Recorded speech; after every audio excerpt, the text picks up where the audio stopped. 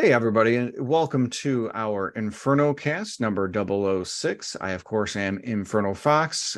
This is my and our YouTube channel here for all things video games and video gaming. And I wanted to go ahead and talk about childhood memories through video games, what games that we love, that filled us with wonder as kids, and what give us nostalgia vibes now as adults. But before that, I want to go ahead and introduce my esteemed crew here.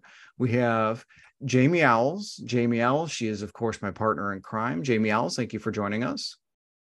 Thanks for having me. And we have Simbu Darkfang.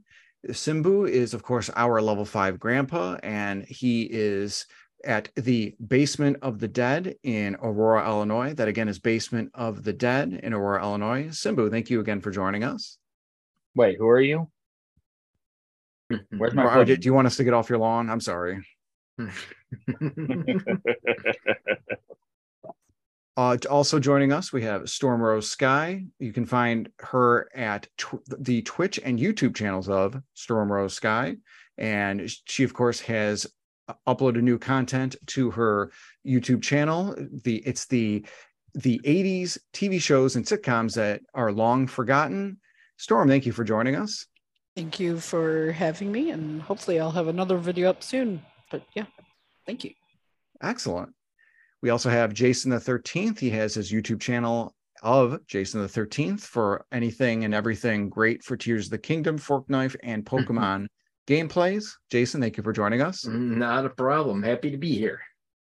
And happy to have you. And finally, we have, last but not least, we have Astromedes. He is, of course, one of the developers and co-owner for Second Place Games.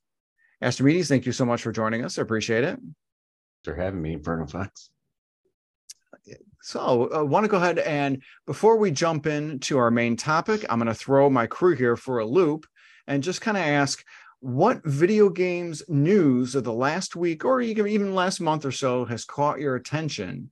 What is sort of piquing your interest? What is the big soup du jour for video game news that has caught your eye?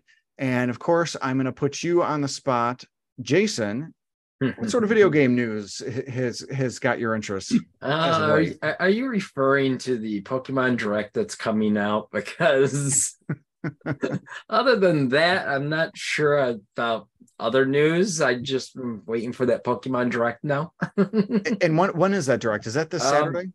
I believe so. Okay. I say it's coming up soon. I do know that. Simbu, how about you? What kind of video game news are you looking forward to, privy to?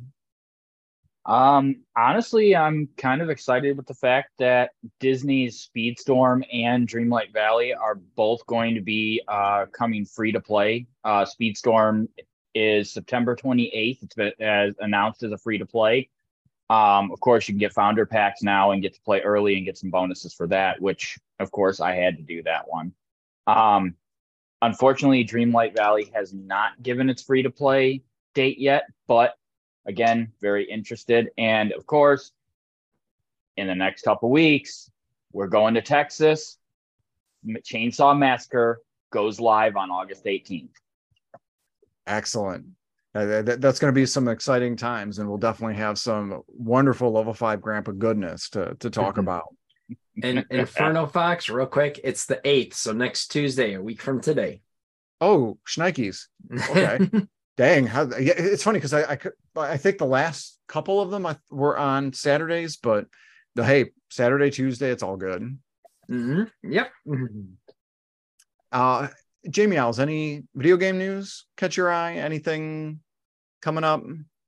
I have not heard a whole lot, but what I recently saw for The Sims 4, that now they have what's called the Horse Ranch, is another expansion pack to where you can own a farm with horses. So I thought that was really cool, and how much I love animals. So I can see myself wanting that and play it for like hours and then not play it for a few days because I go back and forth between The Sims and playing other games. Nice. Excellent. Storm, how about you? What kind of video game news? Other than, I also agree on the Texas Chainsaw Massacre. I need to get my pre-order in for that. It Yeah, reminded because me of that's that. coming up quick. Yep. Yes, And it is. also, Super Mario RPG. I mean, in the last month or so, that's been the biggest news that has made me excited for anything video game related outside of, the Texas Chainsaw Massacre. But yeah. Oh, and the little glitch, not glitch. Because Friday the 13th is going offline at the end of the year or whatever, boohoo, or no longer supporting, won't be available in the stores. They made everyone level 150 and gave you all purple epic whatever enhancements. So that's kind of fun, but that's about it. Nice. Very cool. And of course, Astromedes, what kind of video game news has got you excited? Baldur's Gate 3 comes out, I want to say the 3rd of this month, so a couple days from recording here. And I've been kind of curious about it. I don't know that I'll necessarily buy it day one, but I've heard a lot. I think it's really interesting to see that kind of long form computer 90s, almost early 2000s RPG space have kind of a resurgence with these Baldur's Gate remasters and now new iteration. So I'm curious about that. I'll have my eye on it. Yeah, Nice. I heard that there's like 17,000 possible endings, which whether or not that is actually 100% true, it does show the depth of writing. I think, as a matter of fact, that quote, I think that 17,000 number, I did read some article on it a little while ago.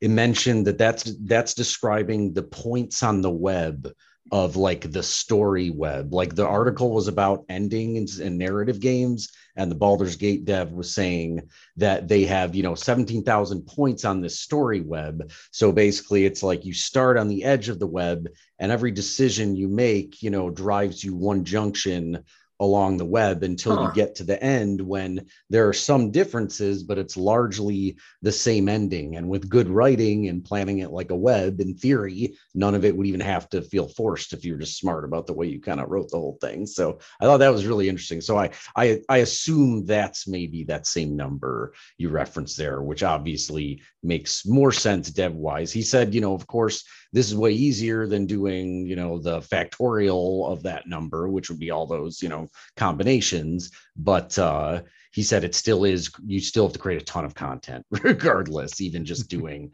that approach. But yeah, as you were saying, it speaks to the writing. Nice. Excellent. Yeah, for me, I would say what's got me sort of excited, of course, beyond the updates to like the PS5 firmware, where you can finally turn off that beep that's been on for like 17 years. You got Nintendo Switch 2 news from VGC, all of it being confirmed by Eurogamer. No backwards compatibility information yet. But there's been word that third-party companies are worried that could cannibalize sales, which is kind of bogus, especially because PS5 hit 40 million units just within the last week or so, and that pretty much is like 99% compatible with PS4 games. And then finally, of course, is estimated release the second half of next year.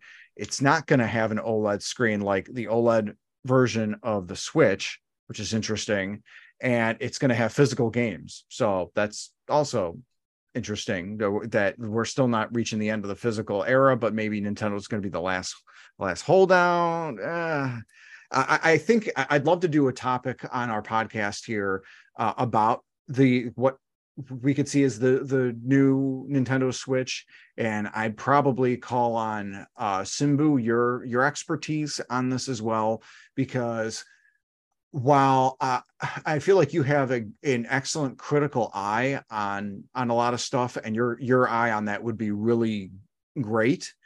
I feel like I'm the stern parent when it comes to Nintendo stuff, where like I'm a big Nintendo fan, but if they screw up even a little bit, I hold them to that. And that I'm thinking, because of that, in a way, I'm biased. Whereas Simbu, with your background of both moving from Nintendo stuff, moving to Xbox, moving to Sony, I think that'd fit really well. But we'll get to that probably down the road. So, yeah, I think beyond that, there's been Smash sequel talks, but just that the main guy wants to talk about Masahiro Sakurai. He wants to do another one.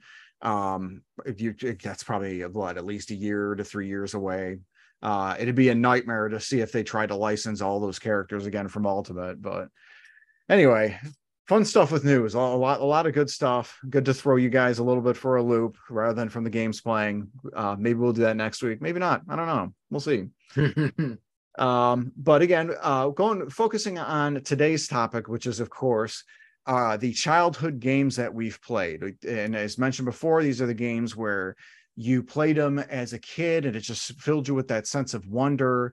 And if you have managed to go back to it as an adult, you get that feeling of nostalgia. Maybe it even puts you back into that sort of mentality of where you were as a kid. And one example of this, and I was working on a top 10 Castlevania video.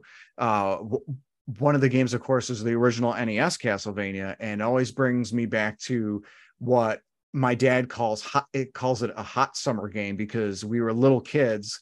Like I was 4, my brothers were 6 and 8, and we would go swimming in the apartment pool and then come back into the apartment and play NES games. And so it was just something that kind of playing it as an adult sort of kind of puts me back in that place. And I'm going to actually start with Jamie Owls, because this was actually your topic and it was a really good one for us to discuss, and really a great topic for summertime overall, because really this is kind of the time where, you're either out and about and enjoying stuff outdoors, or maybe you're like me and a little bit of that and a little bit of indoors enjoying that air conditioning. Jamie Owls, what games do you mostly associate with your childhood that kind of fit the bill here, as it were? So I do have a few, and I think I might need to narrow it down. But I have 2 actually that come to mind right away, and they are Spyro the Dragon and Tomb Raider. Tomb Raider I received for I believe it was Christmas when I first got the PlayStation 1. So the 2 games I got for that was Tomb Raider and then Crash.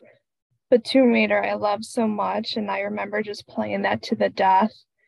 And then that summer, because I got the PlayStation 1 in 1998, I was 11. And then that summer, Spyro the Dragon came out, and I was in Best Buy, and I, asked my dad, can I get this? And he bought it for me. And then that was another game I played the death with. Those are the 2 most games that I have so much fun with. And of course, they bought the sequels to them. And that was a game that I would just play like every day after school on the weekends, and I just never got sick of it. And to this day, especially with the remaster of Spyro, I just playing it again.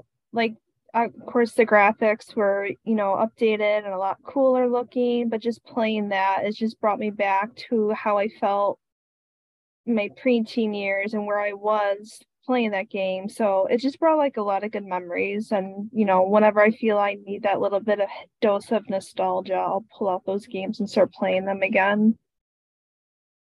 Yeah, because it's funny. I think I've seen you return to Spyro. It seems like maybe once a year. Yeah, at least. And I already have a hankering to playing it again, but I have like a backlog of games that I still need to play that are new. So but we'll see. Yeah, it's the backlog. It's such a first world problem, but yeah. Mm-hmm.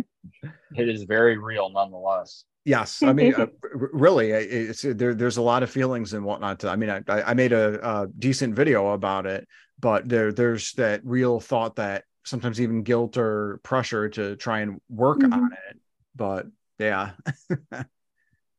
Astromedes, I'm curious on your opinions as to what were your childhood games? Some of the games I played a lot, like basically it'd be NES era for me. Like I was exposed to some video games before NES. I'm an old man. But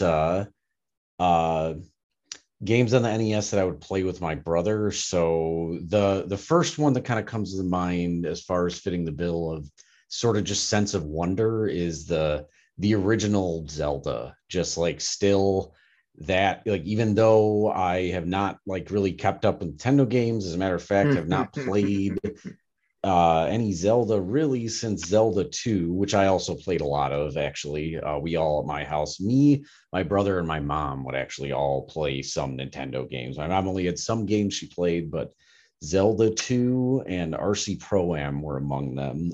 But so sticking with Zelda, what I think like for the time, it was really impressive how open the game felt. Just the fact that you could go in all these directions, everything. So really, in terms of like sense of wonder, I think that was an early like, wow, like this is really like telling a story or something, and like it feels so big. And it's like those earlier games with like the simpler graphics, I think like they almost inspire more sense of like wonder and imagination, I feel like, than kind of a newer game where everything's fully rendered. So I wonder about that sometimes with like younger generation playing games, whatever. And then like just I think like the music too. I want to say it's probably like the original Zelda where like I really started to appreciate. I guess there's other games too in this era that I really appreciated the music from, but Zelda is obviously, like a standout for how kind of impressive the music was, and just using that incredibly limited hardware like perfectly. And there's the Zelda story about the fact they ran out of hard drive space or cartridge space for sounds. They needed one more sound, so the programmer figured a way he could just run essentially like a data file, like a file that was for something else, a chunk of memory, like a chunk of code for something else through the audio interpreter, and that was like the weird sound for that monster. So they cheated that. But anyway, yeah. So sense of wonder was like really big with the original Zelda game, and then I'd say like the Double Dragon 1 and 2, we played a ton of in my house too. I think weirdly, I don't think we ever owned 2, but it was one of those games we rented like way too many times to the point where we may as well have owned it. And I think like those games were, I think it's kind of what made me like hard games almost, because I think of those and like it was really like you hit points where you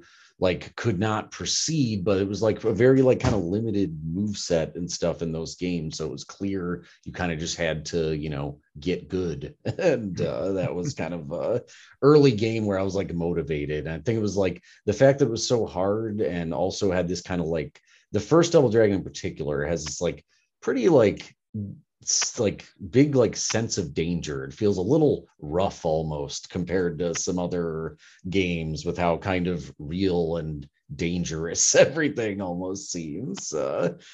But yeah, those are the games that stick out. But really, like almost any, I'd say in general, it's like I look at what I try to do sometimes when I'm thinking about designing games, and it's like I almost always settle on trying to do something that's like a multiplayer experience that I think evokes some of that sense of kind of early competition and stuff, like in the Double Dragon games, like being able to kill each other, like things like that. And yeah, I don't know. So those games in particular, I think, stick out in my mind.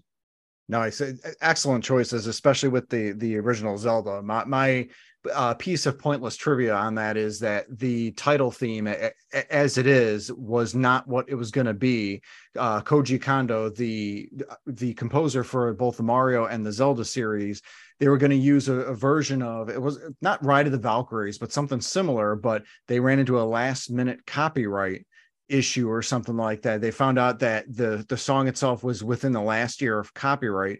So then they ended up, I think it was the William Tell Overture or something, but they ended up, Koji Kondo, like 12 hours before the game was going to be sent to the publishers, came up with the title theme that you hear in Zelda 1. And that ended up, of course, being the iconic theme. And that's probably why it sounds a little similar to the overworld theme, because it's of course a variation of that. But it's funny how something so iconic was something that was done like literally probably overnight. You like a overnighter just to get that done. Yeah, I hadn't heard that one. And you mentioned the sense of wonder and kind of the fear of what the younger generation is going to have. And to me, there is a fear of sort of game preservation about keeping a lot of the online only games and all that kind of stuff. But I'm for like the single player experience is a good correlative to this generation. Versus like what we grew up with Zelda 1 would probably be Breath of the Wild. I mean, the designers of Breath of the Wild ended up making a demo of the first Zelda game, like literally the system and that's what Breath of the Wild was this demo that was like an overall 2D Zelda game, even up to and including Link in a blue tunic, because that's the blue champion's tunic. So that the rest of the creators could understand what sort of feeling and concept that they could have or sort of marry in there. Based on that, they were able to sort of recapture that sense of wonder and exploration in Breath of the Wild. And I they really used the first Zeldas to help to capture that. I think I have more questions to you about the game music aspect or part of it, but I think I've talked enough, responded enough to you there, so I'm gonna move this on. Storm, I'm curious as to what games that you had the most sense of wonder as a kid / have that nostalgia playing games as an adult. Okay, the first about Zelda, what I remember about the original Zelda when we first got our original Nintendo system, it was my brother's, and I got to play Zelda for a moment until I saved over his save. So Oops. that was my my one and only little time with Zelda. But Oh my gosh, we had Atari, and playing Pac-Man on Atari, that has been it. Like, I absolutely love Pac-Man, as you know. So one of my favorite memories of any video game system is when we got the Sega Genesis in the early 90s. When it came out, it was the cheaper system, so that's what we could afford. I know Super Nintendo was out about the same time, but Genesis won for us. However, they had Mrs. Pac-Man, and my mom and I would trade off on who would play, because you could play 2-player, but it was, who would get further. It wasn't a like joint thing. So I just remember playing back and forth with her on that game. And Pac-Man, Mrs. Pac-Man, then of course was 99 levels, and I got to beat all of them and beat that silly game. So yeah, that one. And I would also have to mention, for the fun of it, on the Commodore 64, California games. Yeah, I remember. Wasn't that also on the NES? I think I played that too. They might have put it out on console later. It wasn't the same. Yeah, Jamie Owls had told me she used to play it with her family, if I remember right. Yeah. Mm-hmm. Sorry to interrupt. Go on. No, that's fine. It was so much fun. So that's that is about it. Beating Miss Pac-Man, I think we talked about this on a previous podcast, but that is no easy feat. No. my bit of pointless knowledge on that is that same version of Miss Pac-Man that released, I think, in 1990 or 91 for Sega Genesis, got ported to the Super Nintendo like 6 years later. I don't know. So like in 96 or 97, when the Nintendo 64 was already released, hey, here's Miss Pac-Man for the Super Nintendo. Played exactly the same as the Sega Genesis version. Well, I think there was a little bit of difference in screen differential, and maybe a little bit of sound, standard Sega Genesis versus SNES stuff. But yeah, it's definitely a good game. Absolutely. Simbu, you're my next target. We're targeting, and I know it's been a while since you're already a level 5 grandpa, so it's been some years. What games did you enjoy as a child? Was it marbles? We had to knock the marbles out of the circle. No, we played jacks. All right.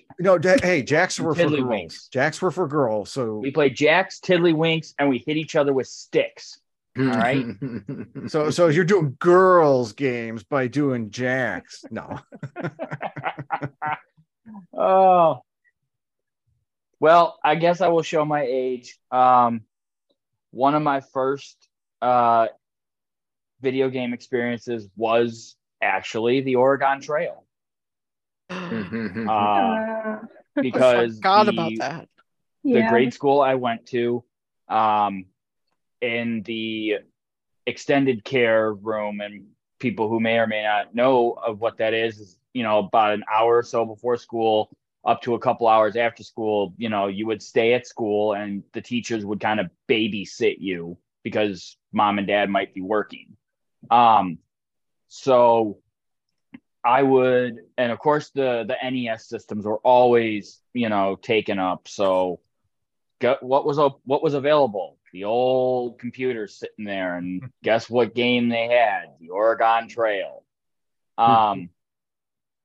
That was my first experience with video gaming. Of course, my dad had a VIC-20. For those of you guys who don't know what that is, it's a keyboard that hooks up to your TV. You can type on it, and it kind of has, a cheap, cheesy version of Space Invaders called Gorf. It has Pong, things like that. But moving on, NES, let's go with Contra. Let's go with Mega Man. Contra and Mega Man always was fun hanging end up hanging out hang out with Jason the 13th, and when we were younger and we would play Contra, we would play Mega Man, we would play Micro Machines. Yes. Which, man, Micro Machines for the time was amazing because it was a racing game. Then you're racing on the kitchen counter, you're racing on a pool table, you're racing in like a bathroom or like a bathtub.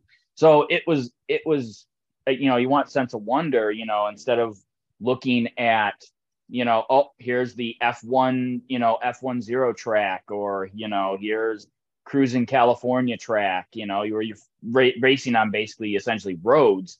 Now you're playing Micro Machines and you're racing up and down pool cues and around pool balls and things like that on a pool table. And then of course we go to Sega. No, not Lion King or Aladdin. God, those games frustrated the crap out of me. But I'm gonna go with I lost it. Wow, I'm getting old. I'm going with Streets of Rage. Oh, yes. Can't go wrong with wait, which Streets of Rage? 1, 2, or 3? The original. The first one. Interesting. Of course, they were all fun. I enjoyed all the Streets of Rages, but again, when you're talking nostalgia, when you're talking about, fond memories, it was Genesis. And for the age of the time I was, being able to play Streets of Rage, because I didn't get to play Mortal Kombat or anything like that because it was too violent for my parents. They allowed me to have Streets of Rage. So yeah. Speaking of remembering those games of the Genesis era, you suddenly reminded me of misplaced nostalgia I have for the game Pit Fighter, because I could even kind of tell it was bad then, but I liked it then because I could play it. And I've watched videos since and just really laughed at how obviously terrible it looks, and remember it was actually bad, but it was big dudes hitting each other. But also the Genesis version was better than the SNES one. Like the Genesis actually was a somewhat tolerable, palpable like game experience. The Super Nintendo one was just a trash heap. It's funny how you mentioned about parents not letting you play a game that's too violent. My parents bought the first Mortal Kombat for me and my brother to play, and then they had no problem with us playing and fighting each other. And then the fatality where, where you do the fatality, Sub-Zero grabs the head and pulls it out of the body. Oh, the big one. Like, yeah, that's fine. Yeah, I played Mortal Kombat with my mom. My parents were similarly, they were the opposite. They didn't care. I watched horror movies, read Stephen King books. My mom, there wasn't an issue there.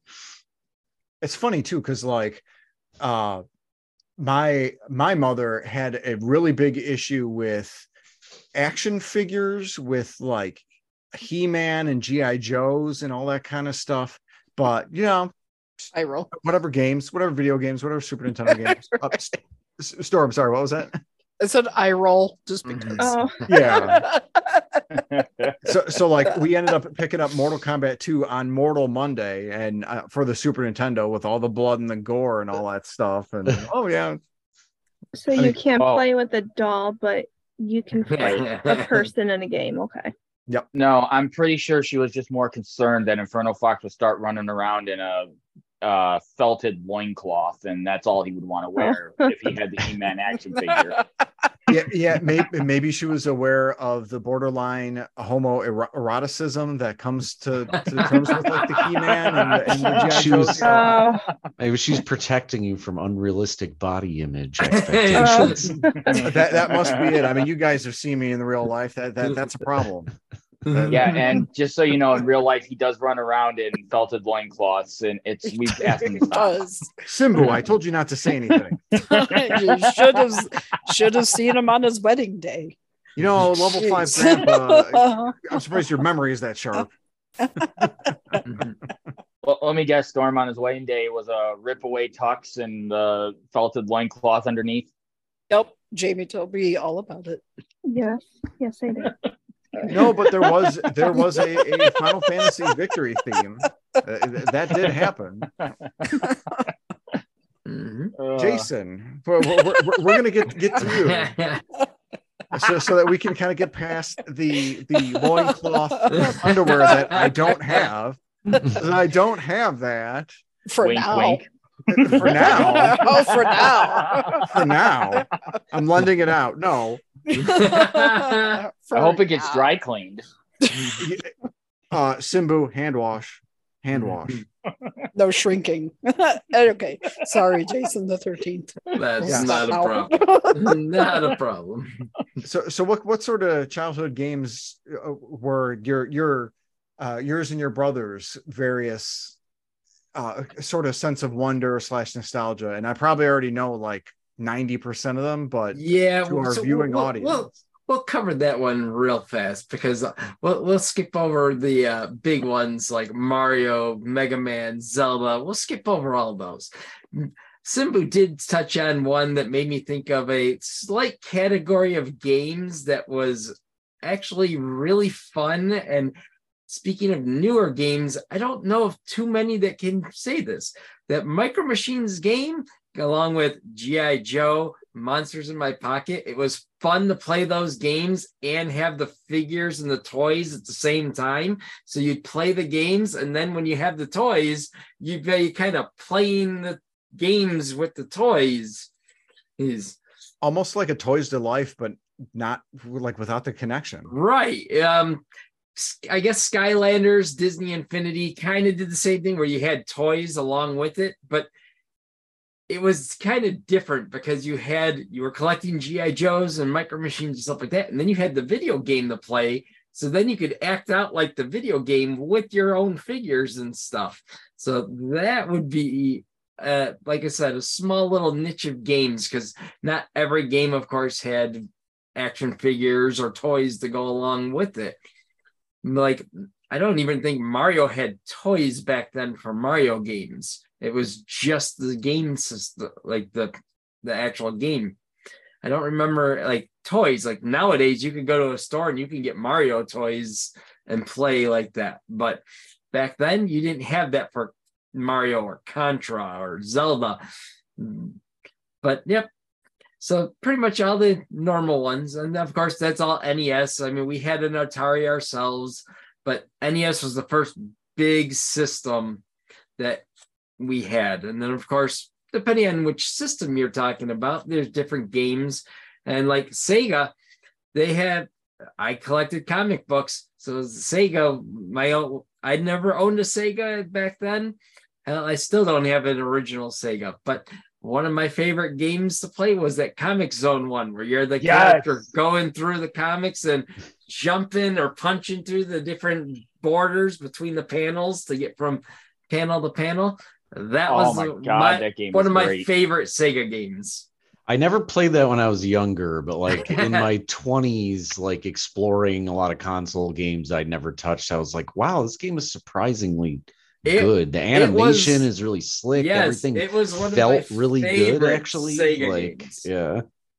And it's fairly unique, especially with the way with what like Jason said, Definitely. with the fact that you're punching through the walls, or when like you go down, it's not just here's a sewer grate that you drop through like in the Turtles game. No, It's he like, jumped from he panel jumps to panel. over like outside the book and goes back in. Yeah, And they made it feel like a thing that you were in the comic and not And just yes. like window multiple dressing. paths you can take. Do you want to go to Yeah, the bottom they of made it, or do you that want to be go the through map, side? basically. Yeah.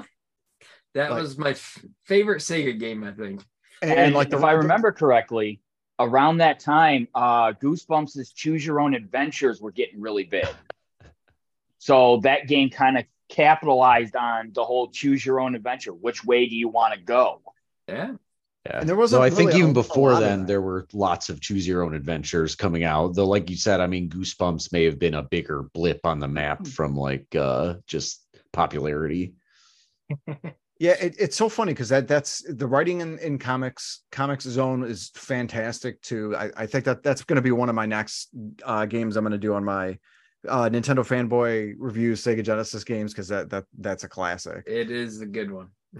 But yeah, I like the game. I just like those kind of games where you had physical media with the game back then, to where as you played the game, you also had the physical toys to play with. So things like that. Like I said, small niche, but hell, I think Monsters in My Pocket might have been one of the first games I ever actually beat all the way through on my own.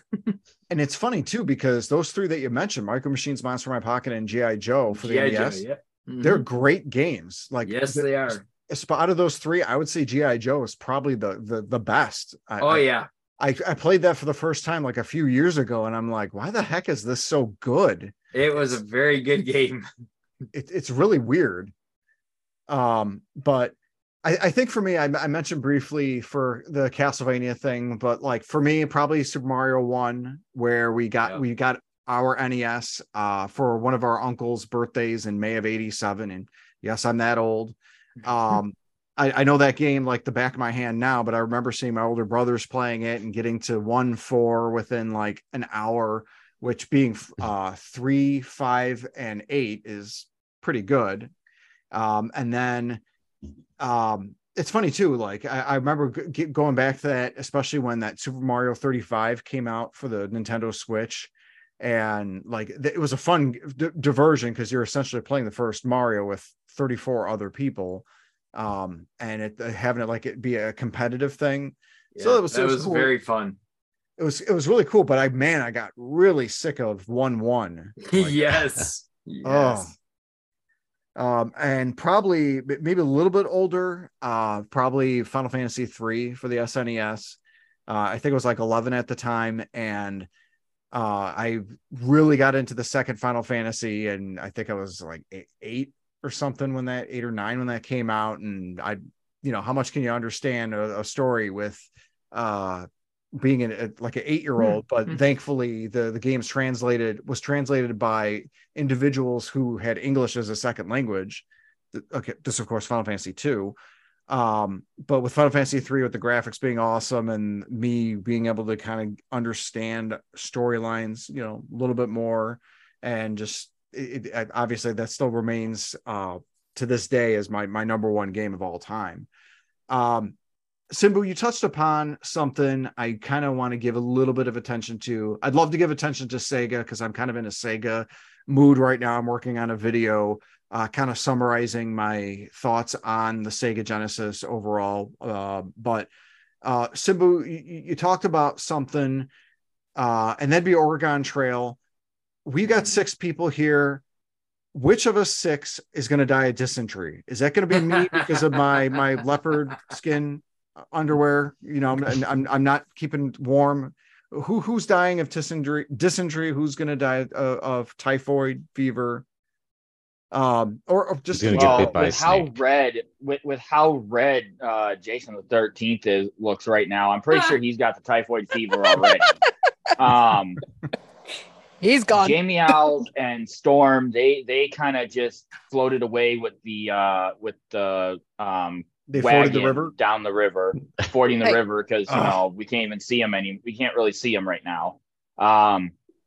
Astromedes probably got bit by a snake or something because game dev, he spends a lot of time, game dev and I was probably coder spends messing a lot with of time something I indoors. shouldn't have been messing with. Yeah, he was trying to program the snake to be his friend. I don't know. And I would have to say, Inferno Fox, you got the dysentery. Yeah, I figured You tried to ride the animals, like it was some Final Fantasy, Wild West Final Fantasy crossover, and that's Legend of Zelda. That's like Breath of the Wild, where you can actually ride the bears. I tried to ride the bear in the hunting part, but yeah, that didn't work. It's funny too, because I remember playing that and other stuff like Math Blasters in school. Number Munchers. Do you remember? Number Munchers. That's it. Number Munchers. There is an There you emulator go. of Number Munchers online that I will honestly play every now and then because, that is what I remember from the 80s. As soon as you mentioned Oregon Trail, it's like, oh, crap. I know. I forgot about that awesome Apple IIe system and monitor that was really ubiquitous in the education system because of some sick marketing move from Apple. Yes. Yep.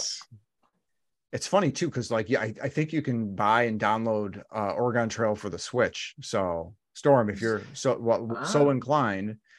Yes. I think it took them until maybe like the 90s to start realizing we can now pump out nostalgia money with this license. I bet there have been like 100 different software companies that have released maybe 12 Oregon Trail games.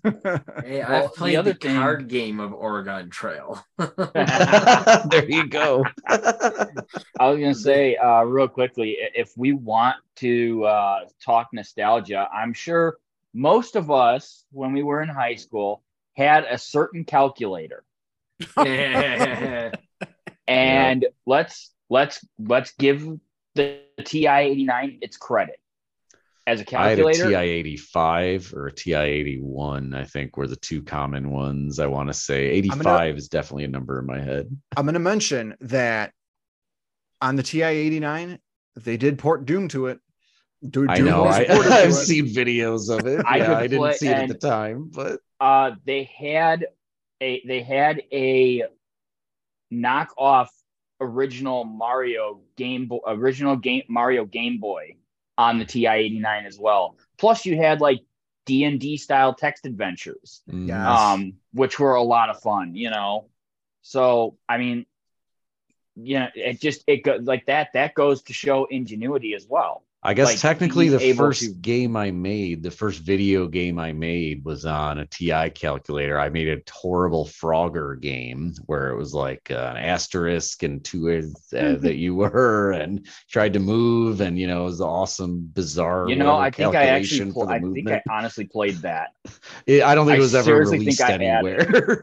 Or something similar to that. I'm sure other people made probably way better than mine versions of Frogger on those calculators. Man, that takes me back, because like just to remind our listeners and viewers, we're old. This is the days before the speak for yourself, man. the smartphones, they didn't have these. All of us graduated high school anywhere from about 2 for some of us to 10 years before these became prevalent. So just want to make that clear. We may do. I mean, when we didn't have Oregon Trail or the TI-85, 89 calculators, we also had paper football and what have you. But we can't talk about that paper football. That's not a video game. So we're gonna have to move on. Don't forget, during the time when we did not have YouTube or Google to where you could look up and see where you go in the video game, you have to rely on the number and the pamphlet and the video game booklets to find out where to go next. Yeah, me and my brother tried to play Simon's Castlevania 2 Simon's Quest. Spoiler free. You know how we got information at our like weekly Cub Scout meetings. Me, my brother, and some of the other kids that were playing the game would like share notes. That is such, as I mentioned, I'm doing my top 10 Castlevania thing. That is such a freaking obtuse game. Like, if you don't know what you're looking at it now, it's like, it's bad. All the like Yeah. mood and ambiance is great. Like the game decisions about how to proceed in the game are awful. Yeah, and it's like it also doesn't help that the villagers straight up freaking lie to you. Like the first one, That's the first one worst. where you start in this town, it says, don't trust anything, don't buy anything from the peddler in town, but you need to freaking buy 2 things from that town. You have to proceed. If you don't, you're not going to go anywhere. I wonder if that was an example just trying to set the mood. Oh, it's a dangerous place. The townspeople say, don't trust anyone. Like, and instead it comes across like, oh, you told me the wrong thing. Or was it something like an example of really poor English translation? Like translation, yeah. That game also has a ton of that. You now process Dracula's rib as opposed to possess. All their base it's are belong funny. to us. Yeah, yes. You Not, must not, not as construct bad as additional that. pylons. Astro Mees, it's funny you bring up Cub Scouts. Cub Scouts was the game for us in Cub Scouts / Boy Scouts was Ocarina of Time. Yeah. We Very would compare notes every week on Ocarina of Time, and that was the only way I beat that stupid water temple. Oh, the water temple. I think we had a discussion about that last week or the week before. I'm sure we brought it up a few times. Just like the accursed printed underwear, I think we need to not mention the water temple again. Man. You mean your your loincloth loincloth? got at least a couple more mentions before we're done with it. No. See, I totally Doing it to forgot. himself at this point. I've lived a childhood of repression. I've learned to repress stuff so well that see what happens when I don't have those action figures. If I had them, maybe I'd remember more stuff. What's stopping you playing now? with dolls. Sorry, Jamie Alice, what was that? I said, what's stopping you now? Nothing is stopping me now. That's right. And yet you still haven't gotten them, apparently. I wish I still had some of those. Like when they were brand new, He-Man just came out. Oh, my brother and I had a bit of an age difference in between us. Like he was 8 years older. Yes. And my mom and dad would just buy us both like He-Man figures so we wouldn't argue over them because I was little. I wanted the toys my brother had. But eventually he became Barbie's boyfriend. Like Raphael from the Teenage Mutant Ninja Turtles. Yeah, that was Barbie's bodyguard. And I stole the G.I. Joes and they became his kids. So, Barbie had these little military men as her children. It was great. Anyway, there you go. Oh, man. That's too funny. I think it's a lot of the stuff that really helps to have us come back and try them again. You know what I'm really curious about? Have you guys gone back to a game that you liked it as a kid, but when you went back to it as an adult, were you like, this is hot garbage? Is there any game that yes, and don't make y'all mad, the original Zelda compared to the newer Zelda? No. Yeah. hot take city? I have gone back to that and don't have that reaction, but I respect your bravery in voicing it. I just want to see your reactions. It's funny. No. Castlevania 2. I mentioned it because that's how I realized this. It's getting an emulation at some point. I was like, oh, I remember I really liked, Castlevania 2. I was like, what the hell? Like, no wonder. Oh, that's why we were always talking about this game, because we needed to get anywhere. Speaking of emulation, have you tried the updated version of Castlevania 2? Somebody went and actually updated, changed the text, changed the gameplay, actually made it like be what it should be. I forget what maybe it's Castlevania 2 Ultimate or something. But they updated everything with it to make it a palatable play. No, I wasn't aware about. Jamie Alls, did we interrupt you? Yeah, I'm sorry about that. No, I was just gonna say I might get a lot of hate for this, but it's the 007 GoldenEye.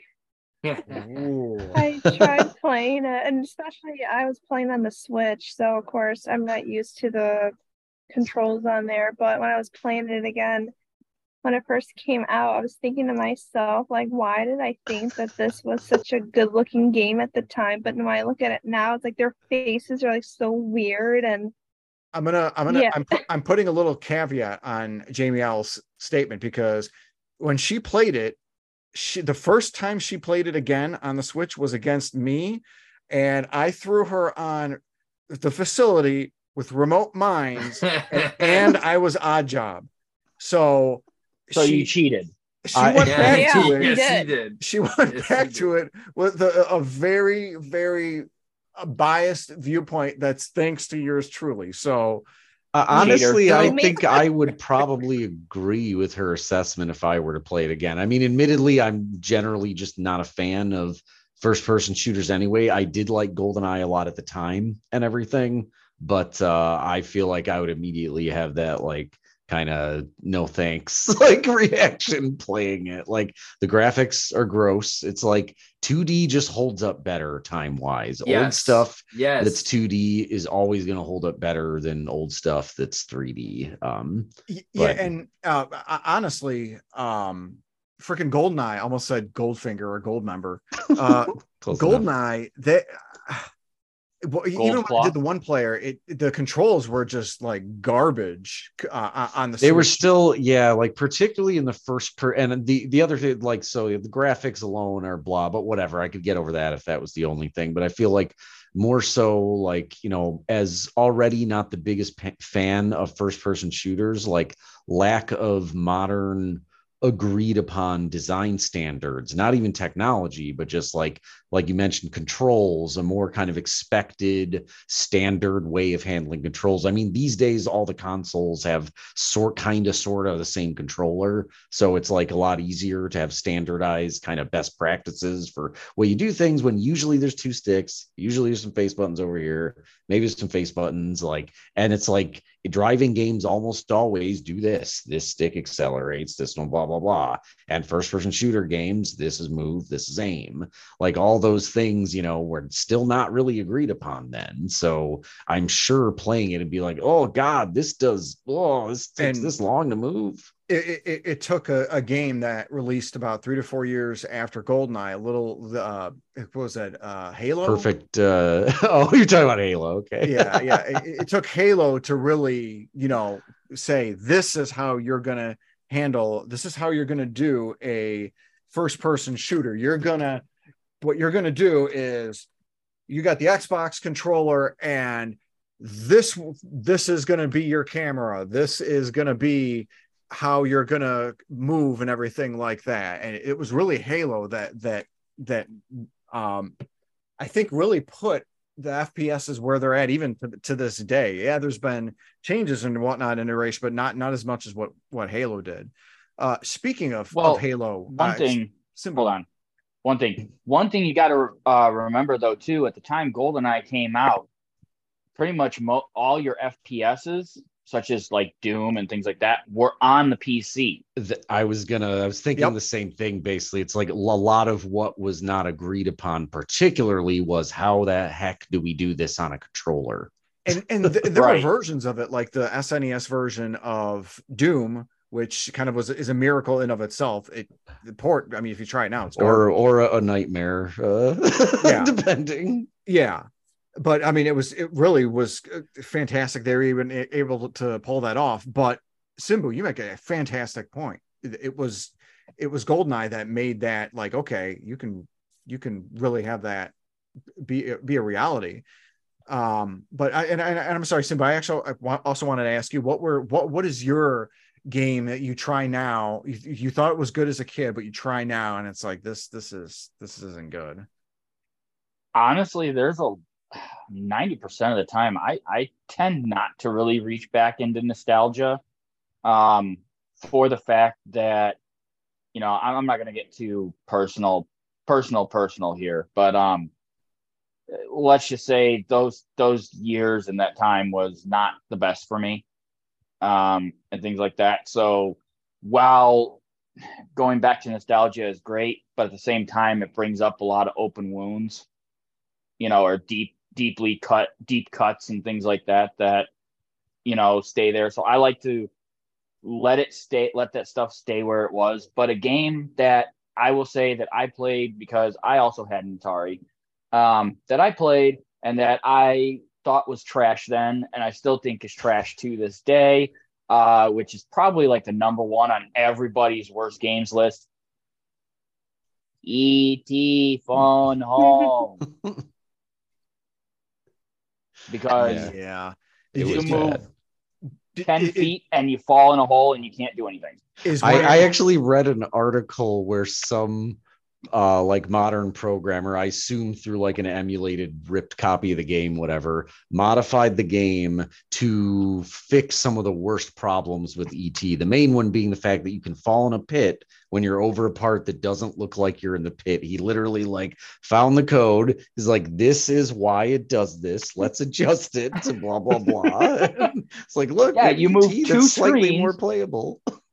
You move two screens and then you have to fall in a pit. Like I spent God knows how many hours trying to jump, trying to, go forward, go back, go forward, go back, tried the Konami code because, NES was a thing when I had an Atari, with the joystick, and that didn't work very well. But it just never, it always hit the damn hole. It's interesting because from what I've read about that, the developers for that only had like 4 to 6 weeks to make that game. It just I saw that on a documentary about video games, and there's a whole bunch of them that ended up in a landfill, but it was a time crunch because the movie was coming out, they were pressing, it was a big like advertisement thing and blah blah blah blah blah. So like and the game suffered because of that. They're gone from the landfill. They've all been dug up now. Or have they? Yeah, somebody's got them now. Oh God, he's probably gonna sell them for like $10,000 a piece. well, that's it. That's if they get them water graded because I know, well, you never know. This person could have bought a private island and made themselves a house on it of them. Them. Billions or millions of copies of that game that we've probably gotten. Now, hang on. These are Atari cartridges, not Nokia phones. If they were Nokia phones, nothing's taking that house down. Well, I didn't say it was going to be a good house. All right. Well, that's true. Be a bad house made of a bad game. Yeah. Buy a pit.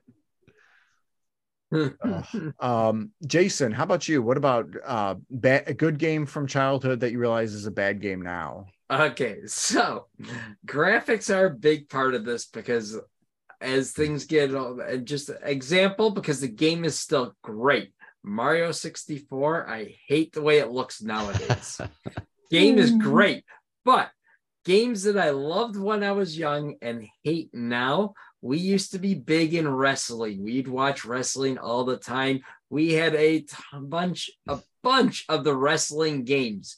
They were so fun to play when I was young. Try to play any of them now. They are horribly bad. They are slow. They are just aggravating now. One exception to that is WWF No Mercy on the Nintendo 64.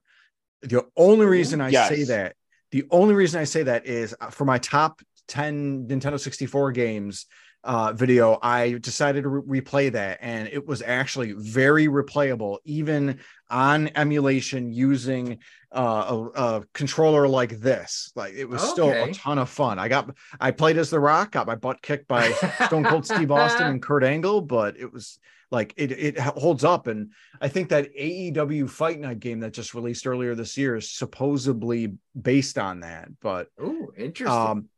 I'm excited for the WrestleQuest game that's coming out next Tuesday. That's essentially, let's make a character and have summons and you gain experience points, except the summons are Randy Macho Man Savage and Sergeant Slaughter and Hulk Hogan and all this crazy stuff like that. I think That I was remember fun. hearing some announcement about this game What a was the while name of this game ago. again? Yeah. WrestleQuest. It's coming out for all major consoles next Tuesday. I'm Oh my god, curious I enough. might want to try this. One of my favorite YouTubers, David Ink, he just specializes in RPGs. He actually got to play it, and he said it's really good. Which is, I'm like this because he likes Dragon Quest games and some Final Fantasies, and that is an adorable cat, by the way, Astromedes. He's playing it up for the camera. He actually said it was a really good game, so I'm probably gonna try and pick that up and play that. So I will say that the WWF No Mercy on the N64 was a landmark game for wrestling. And it doesn't matter how many generations of wrestling games or years of wrestling games came before, after it, a lot of just gameplay mechanics and things like that, and not to mention character customization options. Like I said, the WWF No Mercy on the N64 was a landmark wrestling game for the genre. I remember playing the living heck out of that game. Jamie Ellis, we'll kind of end this discussion with you. What games did you like as a kid that you tried now that you were like, The one I can think of, probably The Lion King. The I mean, I loved that game as a kid. I used to play it all the time, and I was so good at it. But when I played it now as an adult, I kept dying. And I don't know if it's because of me, or was it just it's been years playing it. I don't know. But when I play it now, it's like, whatever. no, I definitely understand your pain on that. I think those games had a lot of charm because for the time they looked really Yes. impressive. So it kind of forgave a lot of sins in terms of the gameplay. Yes. Now, the other question, or the big question that might bake all your noodles is, are the games harder because of limited tech, or are they harder because of the fact that you have been spoiled with new style game mechanics? And I think we kind of touched upon this a little bit in our NES hard versus Souls-like hard sort of descriptor, but you make a good point, because let's compare Mario games when on the NES versus the newest Mario game, Super Mario Odyssey, released 6 years ago, where they just throw out lives. Lives aren't a thing. And generally lives and continuing are really not a thing now for video games. Some still have it, but that's a good question, because I do know of kind of, as we discussed at that podcast, there are a ton of really difficult games even released nowadays that kind of fit that NES hard type of parameter.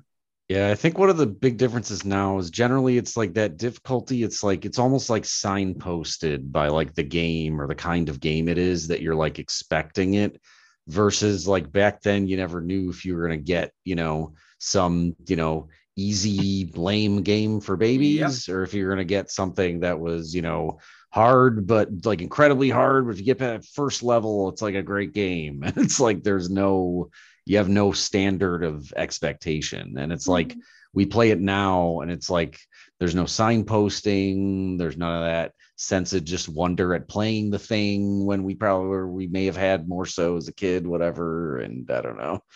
Yeah, I do think like the design differences. And I mean, to be fair, though, to kind of your point of what you're calling out about modern games, it's like, yeah, you could argue like modern games do spoil us in that regard, but I would say modern games, there's just as much interest in difficulty, even if there is much nicer kind of packaging around it and sort of making it as least like you want to bash your head against the wall in real life as possible after you do fail or whatever. True, but I mean, to speak about your signposting, it seems that just in general, like you look to back then, and it was, hey, The Lion King coming to Sega Genesis. Come play all your favorite, come play as Simba through all your favorite levels. Or all your favorite, worlds from the movie. Versus now it's Dark Souls.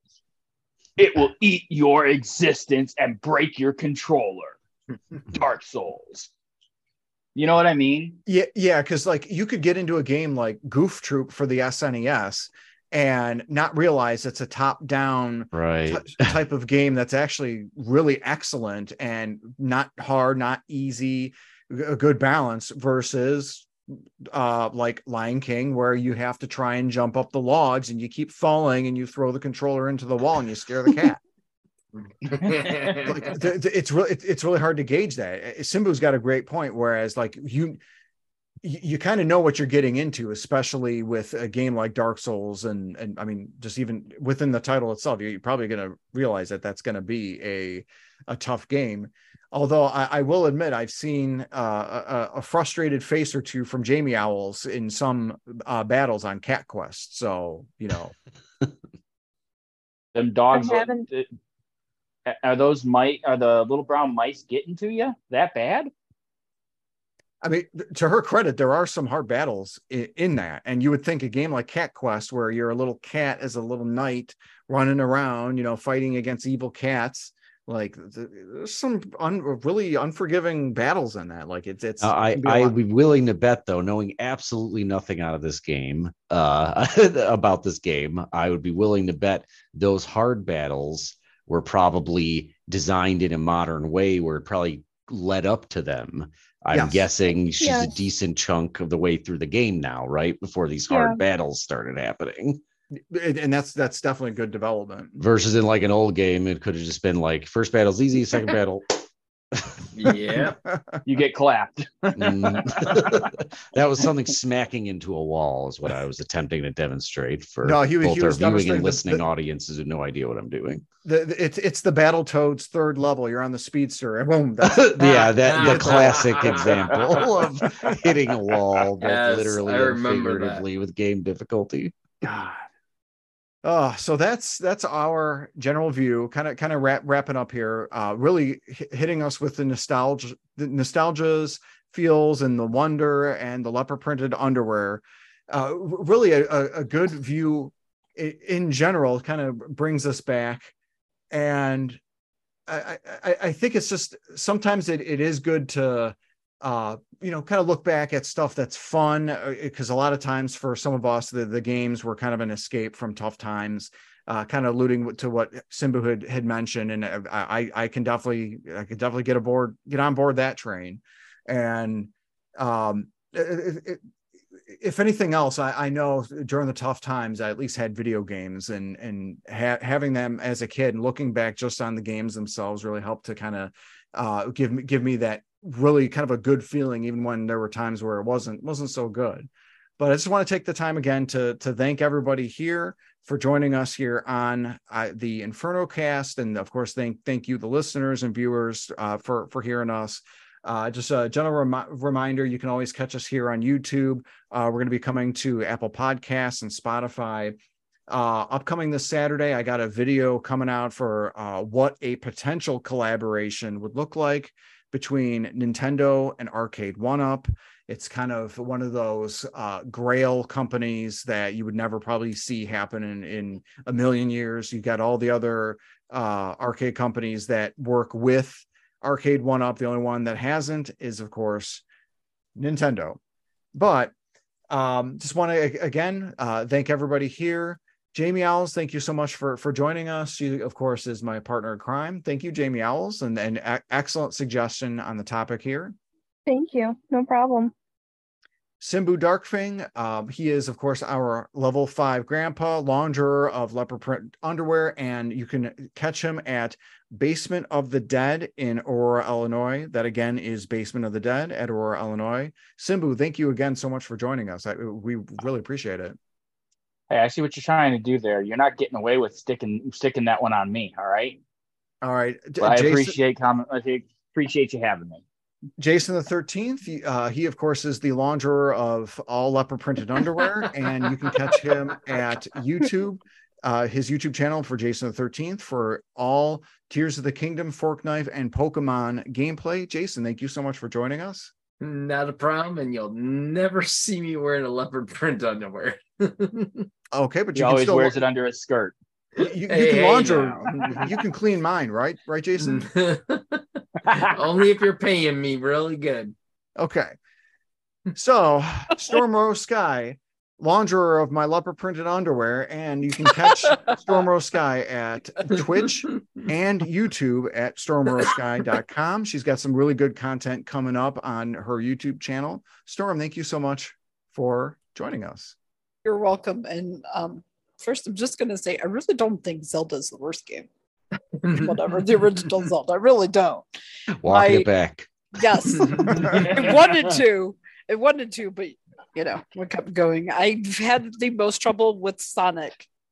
Like from the 90s to now replaying it. That one, I used to be good at it. And now I'm just like, whatever. Sonic and Tails just tick me off. So I don't mess around with it anymore. But you are welcome. And why do you need 3 people washing your underwear? That's a little... Simbu said no. Jason was going to pay. So, I mean, you're up next.